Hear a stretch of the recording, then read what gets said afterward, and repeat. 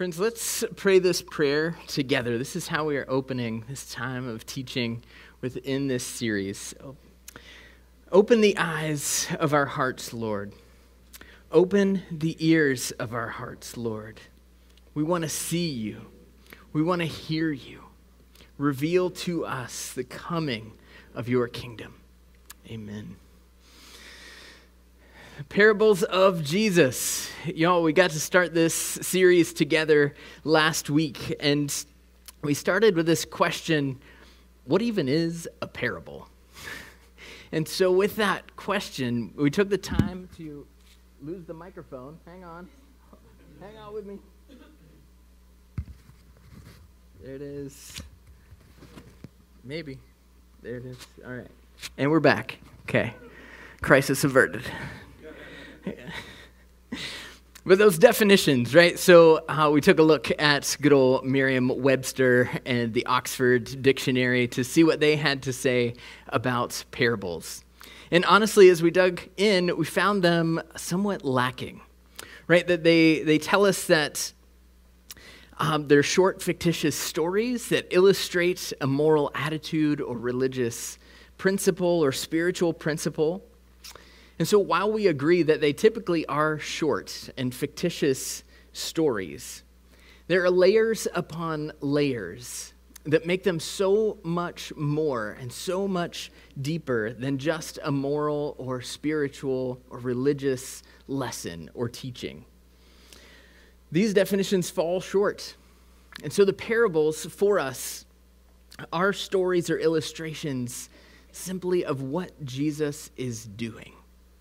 That Jesus is telling us these stories about what he is doing, and he is ushering in the kingdom of heaven. Jesus is saying the kingdom of heaven is here. It has arrived, and this is what it is like. And so he's telling these stories to those who have ears to hear. And certainly Jesus wants everyone to have ears to hear. But at the same time, he knows that not everyone does. That not everyone's heart is ready to hear about the arrival of the kingdom. And so he's telling the stories that those who do have ears to hear would recognize that the kingdom of God is different. It is different than what they expected. It's different from the kingdoms of this world.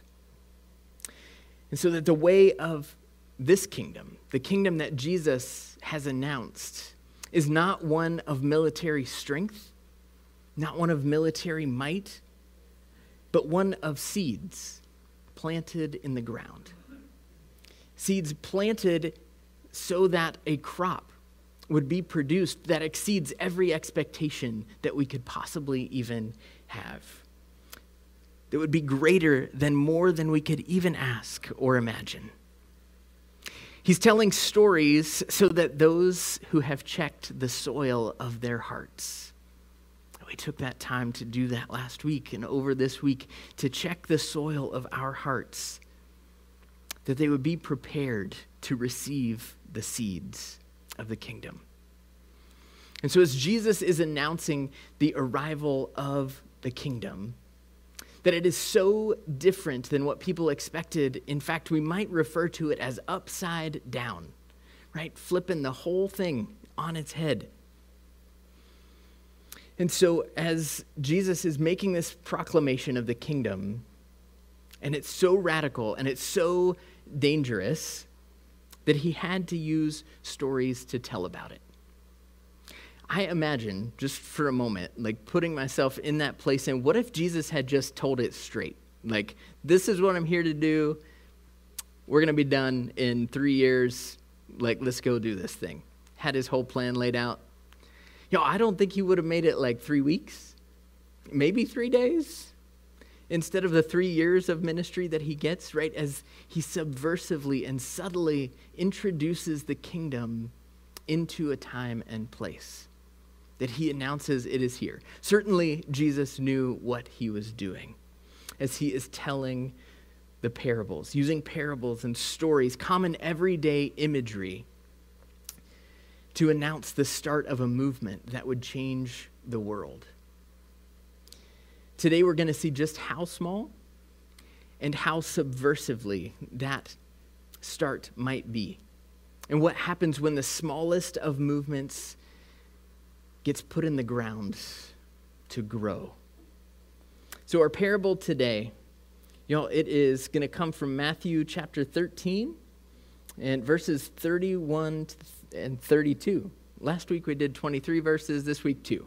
I mean, the parables are short and they are profound.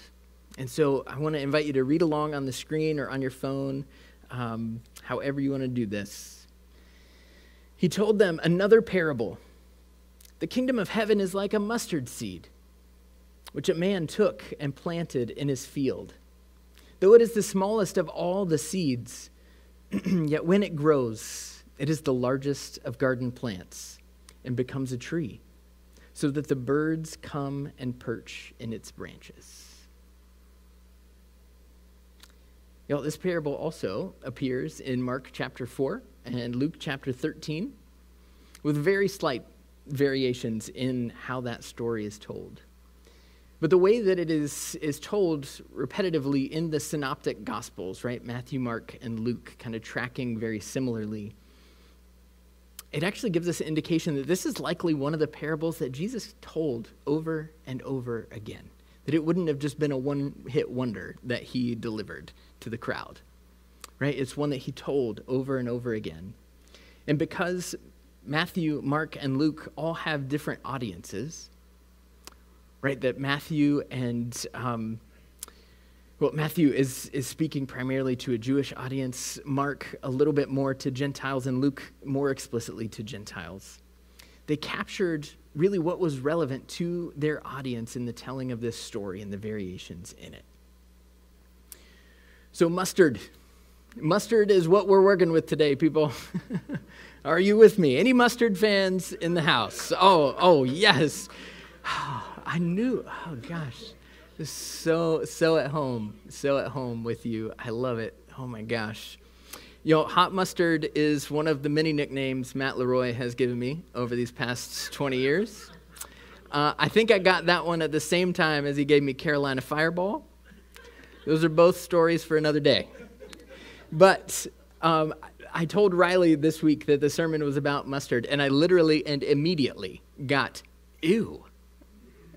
Like, oh, great. Okay, good way to build up Dad as we're going into Sunday morning. So maybe, right, there are lots of different types of mustard. Maybe you're a French's, just straight yellow mustard.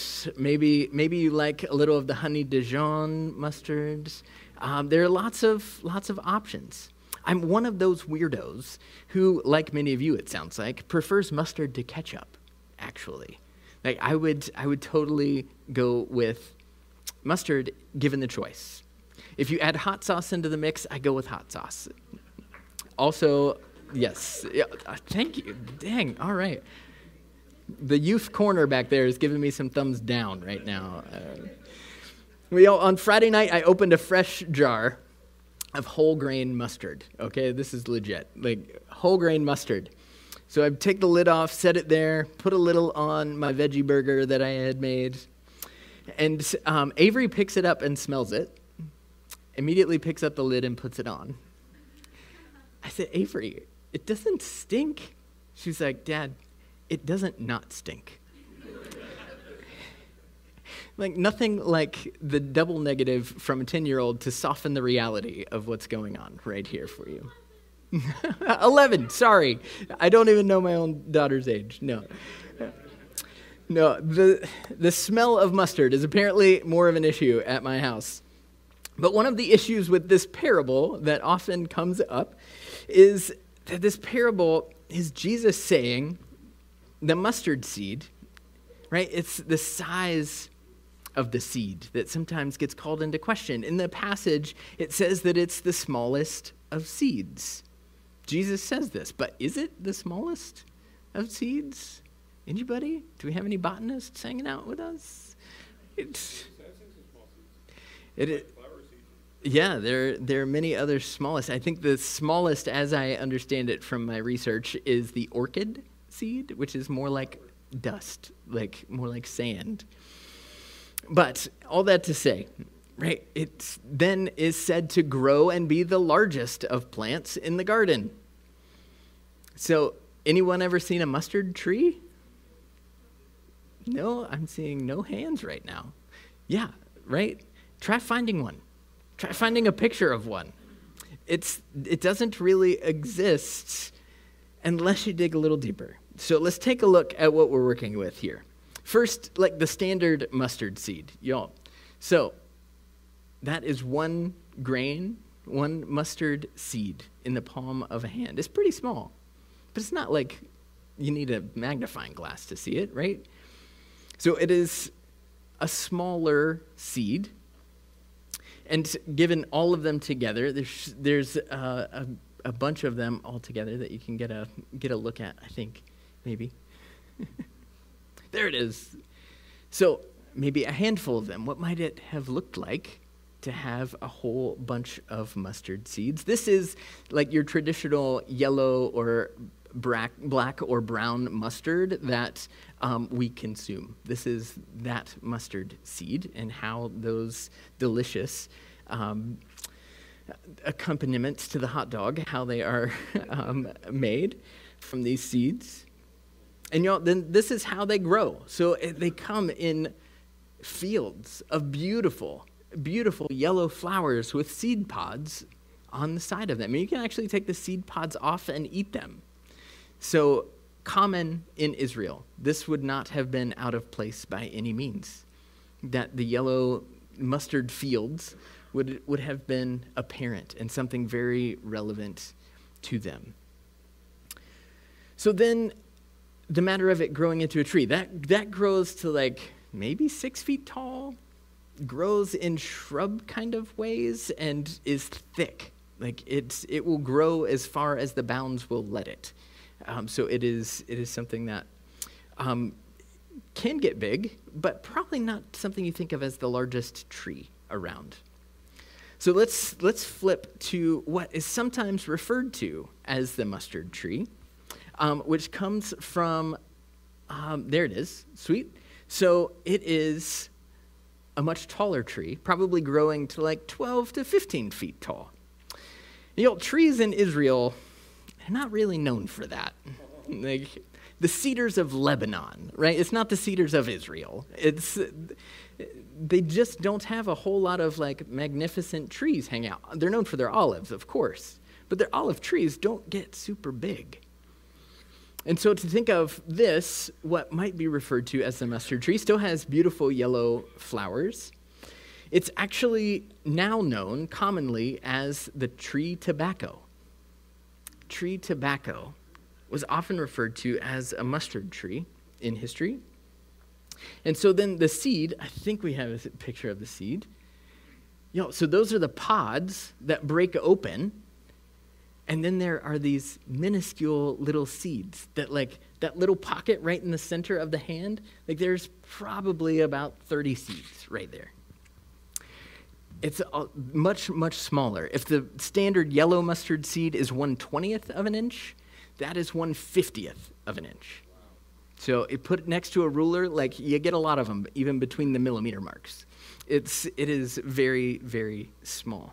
But this tree grows commonly and much, much larger than we would expect as the yellow mustard that we saw before. But as Israel is not really known for their trees, it's actually, as a country, it is one of the very few countries in the world that has more trees today than it did even 100 years ago. That there is more growth happening and less deforestation happening. So it doesn't take much, though, in Israel to be an impressive tree that would stand out, right, as folks are coming along to it. But regardless, right, of kind of which of those we might be talking about here, I think Jesus is actually tapping into a figure of speech. It's a common phrase and super well-known imagery to see the mustard around. And so how often, as we think of common idioms, even in our own English language, right, that would be harder to interpret, right, if somebody didn't have that context. Something like water under the bridge, right? Like it means something to us, but does it really have much to do with water and a bridge? Under the weather, right? Some of us are using that language these days. Break a leg. Please, no one break a leg, okay? It's slick as you go out the front doors because it's wet. Take your time. Don't actually break a leg. No, maybe cut the mustard? I don't know. Like, that's a figure of speech. Cut the cheese. All right, we had to go there. So mustard was and is common in their region, right? And so mustard as a well-known seed, and certainly one of the smaller seeds that would have been so familiar and present in their context. It really becomes proverbially known as the smallest seed. And so Jesus, in using this imagery and using this language, we often associate it, right, with even our own faith, right? The size of the mustard seed, if we just have that much faith, right? In all of this, Jesus is using that common, familiar language to them, the proverbial smallest of seeds that would have been familiar in their time. So while we're at it and talking about irregularities in this particular parable, the small seed is not at all likely to have been sown one at a time, right? And so the parable tells us, right, that a seed is planted, but someone going out of their way to plant one of these tiny seeds seems super unlikely and very uncommon. Both types of plants are known to spread as wildfire, whether we're talking about the yellow mustard plant or we're talking about the tobacco tree, mustard tree. Both of them spread very quickly. And when they are out of their natural environment, they are looked at as an invasive species of plant because they grow so quickly.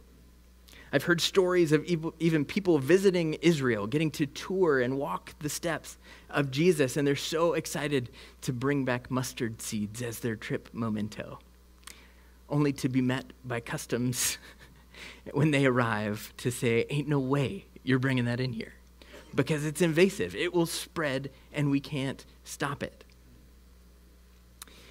So sowing seeds, right? A farmer is more likely to just scatter them, right? To be just taking handfuls at a time.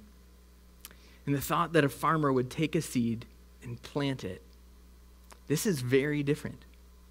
And it is significant. But remember, the kingdom that Jesus is announcing is different. And we've got to get used to different. The focus of this parable is often on the seed, often on the size of the seed, how small it is, and how something so big can come from a small package, right? And with the small, humble beginnings, it would literally change the world.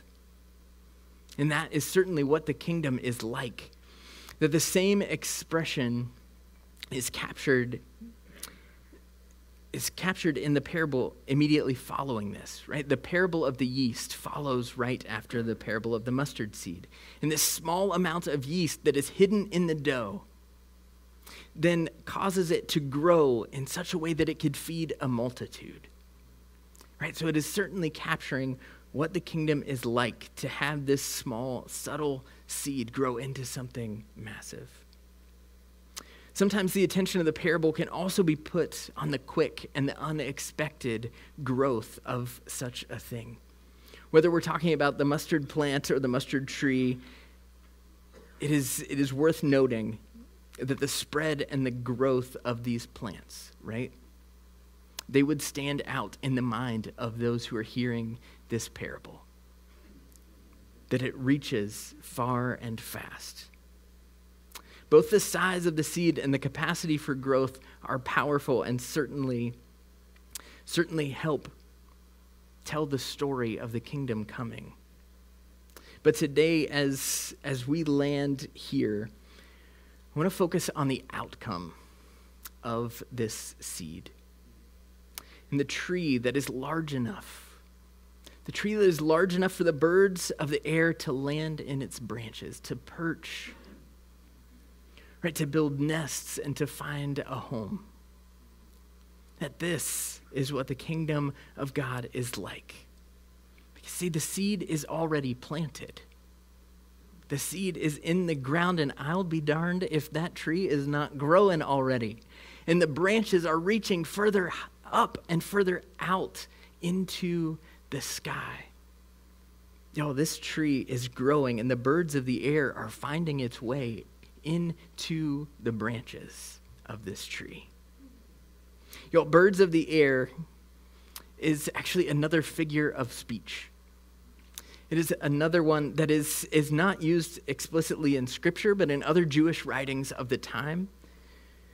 The phrase is used to refer to non-Jewish people, aka Gentiles, aka most of us, right? Like, birds of the air could be an idiom that Jesus is tapping into that is specifically highlighting Gentiles entering the kingdom of God. At the very least, the birds are the people, right? Jesus is the seed, and Jesus is the tree. The kingdom is the tree growing out of the ground. But the birds are the people finding shelter in this large tree. And not just finding shelter, but finding refuge and provision in the ever-expanding growth and the love of the kingdom. The thing that I love is the image of birds. Birds tell their friends, like, where it's at, right? They tell their friends. Have you ever been with one lone seagull on the beach? And you're like, one cracker won't hurt. That's right. Oh, that seagull, he's so happy. And then just a couple little squawks. If you're into Finding Nemo, mine. And suddenly, there is another one, and another one, and another one. And it's not just seagulls. Y'all, pigeons do this, right? Pigeons do this. Crows do this. I mean, vultures even do this, right? Like, the birds of the air are telling their friends where they are able to find provision, where they're able to find security and shelter. And so that image of the birds, why might birds need refuge? Why might they need a provision, right? The shade from that hot sun, the dry land of Israel, right? To get out of the sun, the shelter, even in stormy weather. The birds have a safe place to go. That is protection from predators. It's provision, right? There are bugs that live in trees too. I mean, kind of a food source right there. They live in and around the tree. So the birds find them there. And then the safety and security for having a nest and raising their young. For those who have ears to hear, there are echoes of the prophet Daniel and Ezekiel in this imagery as well. In Daniel 4:21, he talks of a tree. He talks of a tree whose foliage was beautiful and its fruit abundant, which provided food for all, under which the animals of the field lived, and in whose branches the birds of the air had nests.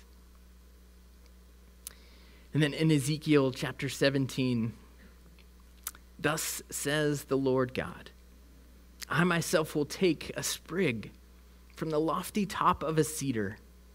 I'll set it out and break off a tender shoot, one of its young, the twigs.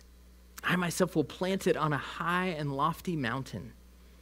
On the mountain height of Israel, I will plant it, in order that it may produce boughs and bear fruit, and become a noble cedar. Under it, every kind of bird will live. In the shade of its branches will nest winged creatures of every kind. All the trees of the field shall know that I am the Lord. I bring low the high tree, and I make high the low tree. I dry up the green tree and make the dry tree flourish.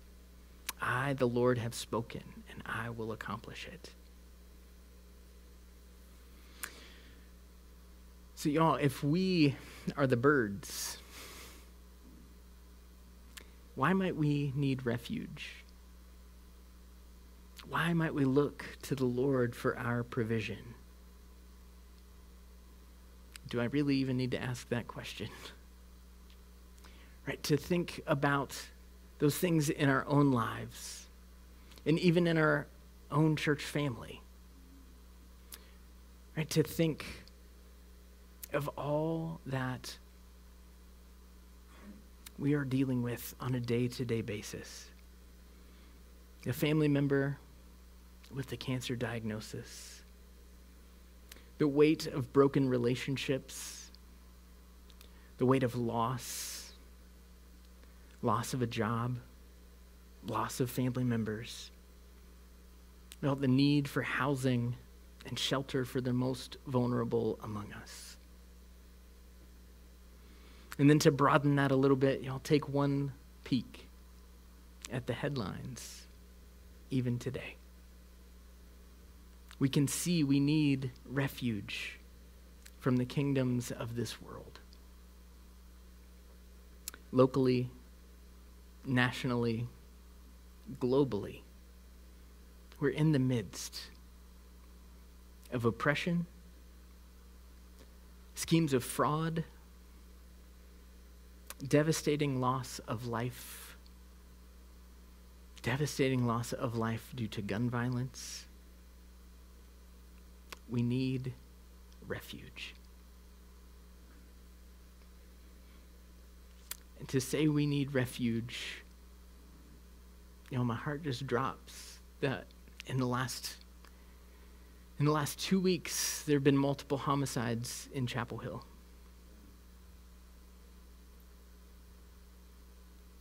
And there are people in those neighborhoods, right, that wake up and their neighbor's not there.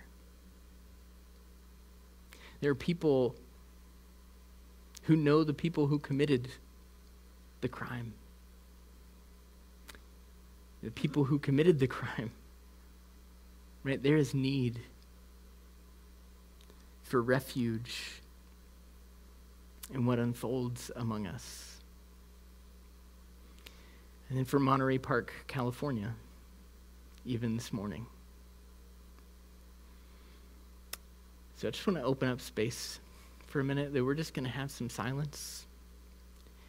That we're going to pray. We're going to cry out when we don't even know what to say.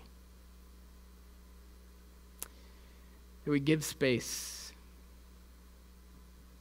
to ask that God be the refuge in those communities, in the neighborhoods here in Chapel Hill, and across the country, even this week, in the numerous places where gun violence has taken innocent life.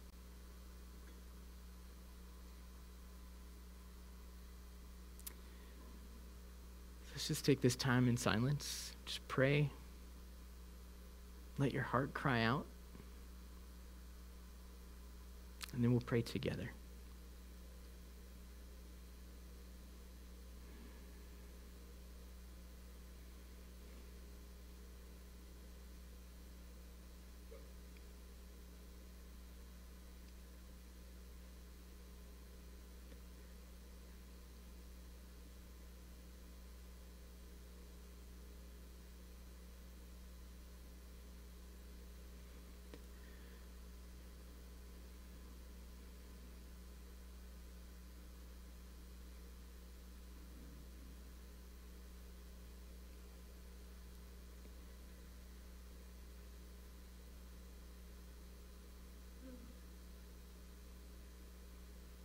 God, our hearts and our flesh cry out to you.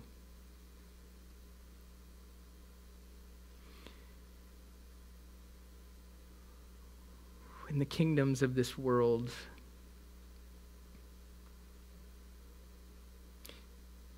try to put themselves in your place,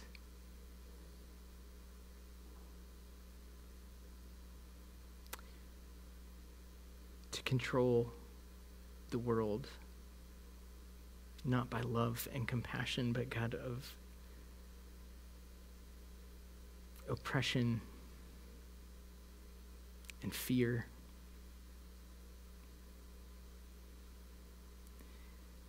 God, our hearts break with those who have lost loved ones senselessly again. Here in our community, and even as people are waking up to the news this morning of the shooting in Monterey Park, California.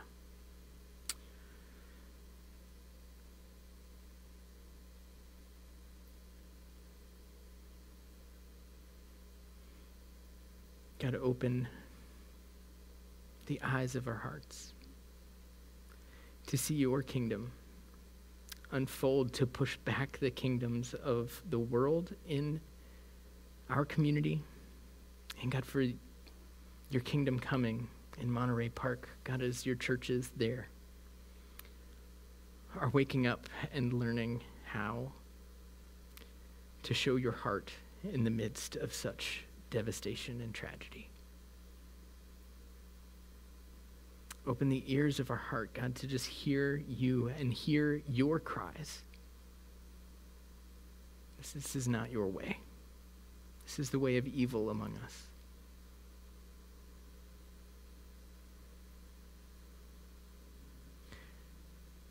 And so help us, God.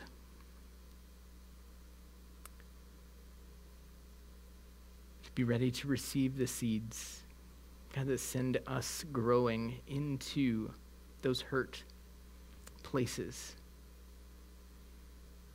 God, to love on those who are most vulnerable and those who are hurting.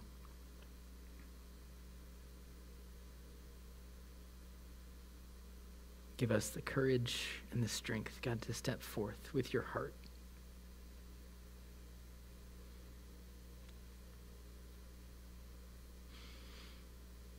Yeah. Amen.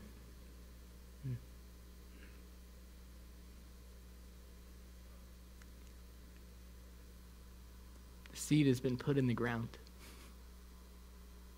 and the tree is growing. The branches reach to the air.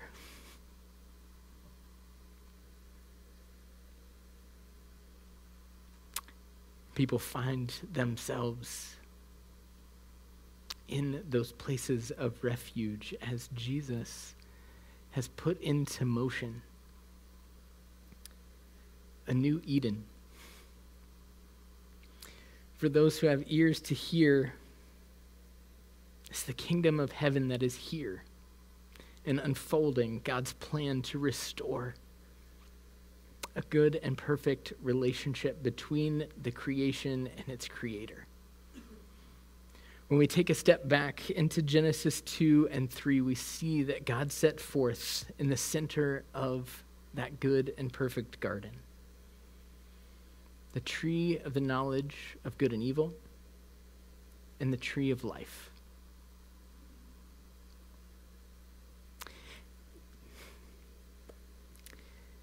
Jesus is telling this parable, y'all, seeing forward that he himself would be the small seed planted in the ground. That a vast and ever-expanding tree would grow, the biggest in all the garden. That the birds of the air might find our way back to the tree of life.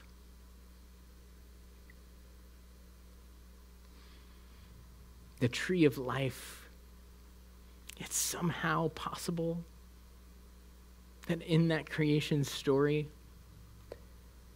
Adam and Eve didn't eat from the tree of life. They ate from the tree of the knowledge of good and evil. And then they aspired to be gods of their own making. That they didn't need God. And so the tree of life was no longer in reach. But Jesus, my favorite two words, but Jesus.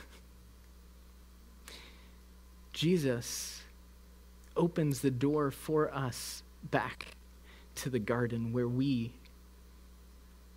have the invitation to eat from the tree of life.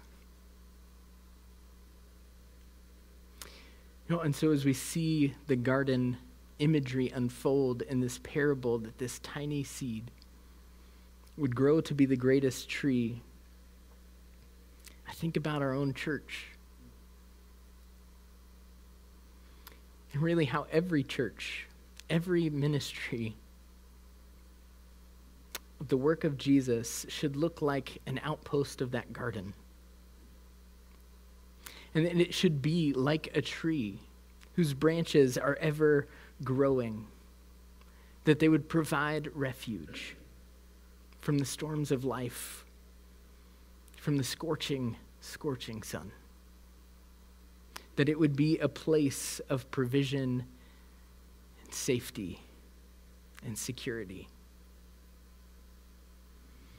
And Love Chapel Hill is an expression of the kingdom. And if you've been around here for a little while, we often say we are just one small expression of the kingdom in this place, in our mission to love Chapel Hill with the heart of Jesus.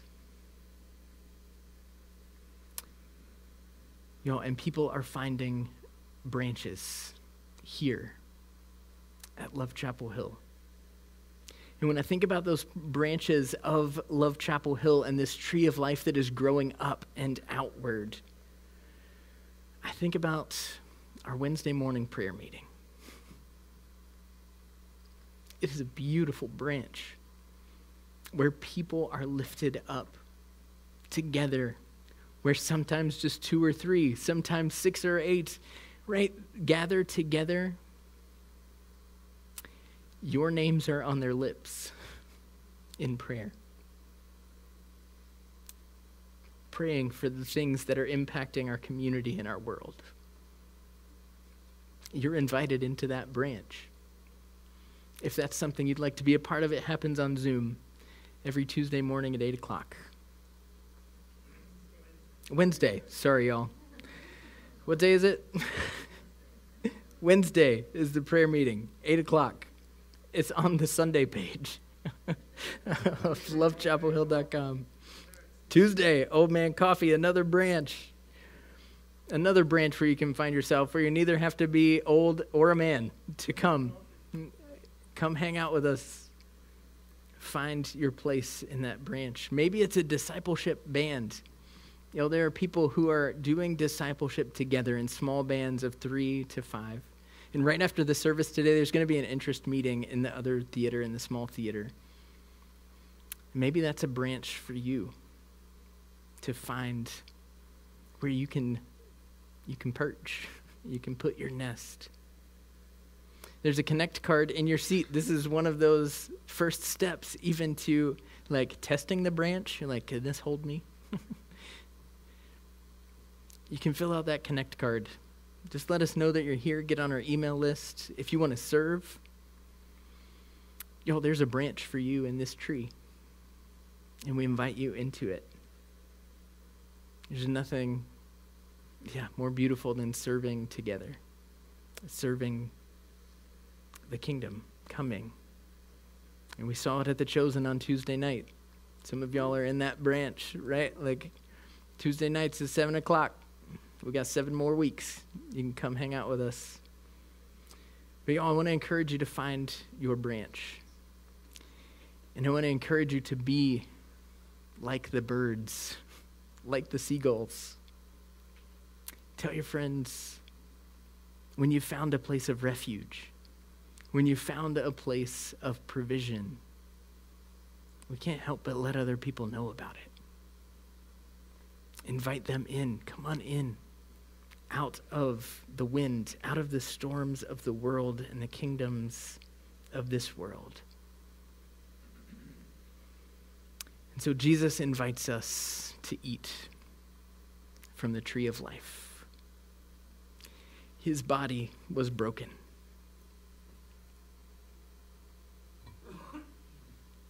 Just like the seed that has to go into the ground and die, to be broken open, that the sprouts might reach into the soil, that a tree can grow. And his invitation to us into the tree of life is to taste the fullness of life, the abundance of life. And so, friends, the bread and the cup are your invitation into the tree of life today. So I invite you to take a piece of the bread, dip it in the cup. Friends, taste and see that the Lord is good, and he has invited you into this garden, into this great and mighty tree, to taste the sweetness here and now of the kingdom coming, but also for all eternity. Let's pray together. Jesus, thank you that you would give yourself as a sacrifice, God, that we might experience the shelter and the refuge of this tree of life. And God, we know that you will meet us here today at the table as we take the bread and the cup, your body and blood broken and poured out for us for the fullness of life, that each and every one, all of the birds of the air, would be invited into its branches. Meet us here, Lord. We pray. In the name of the Father, and the Son, and the Holy Spirit. Amen.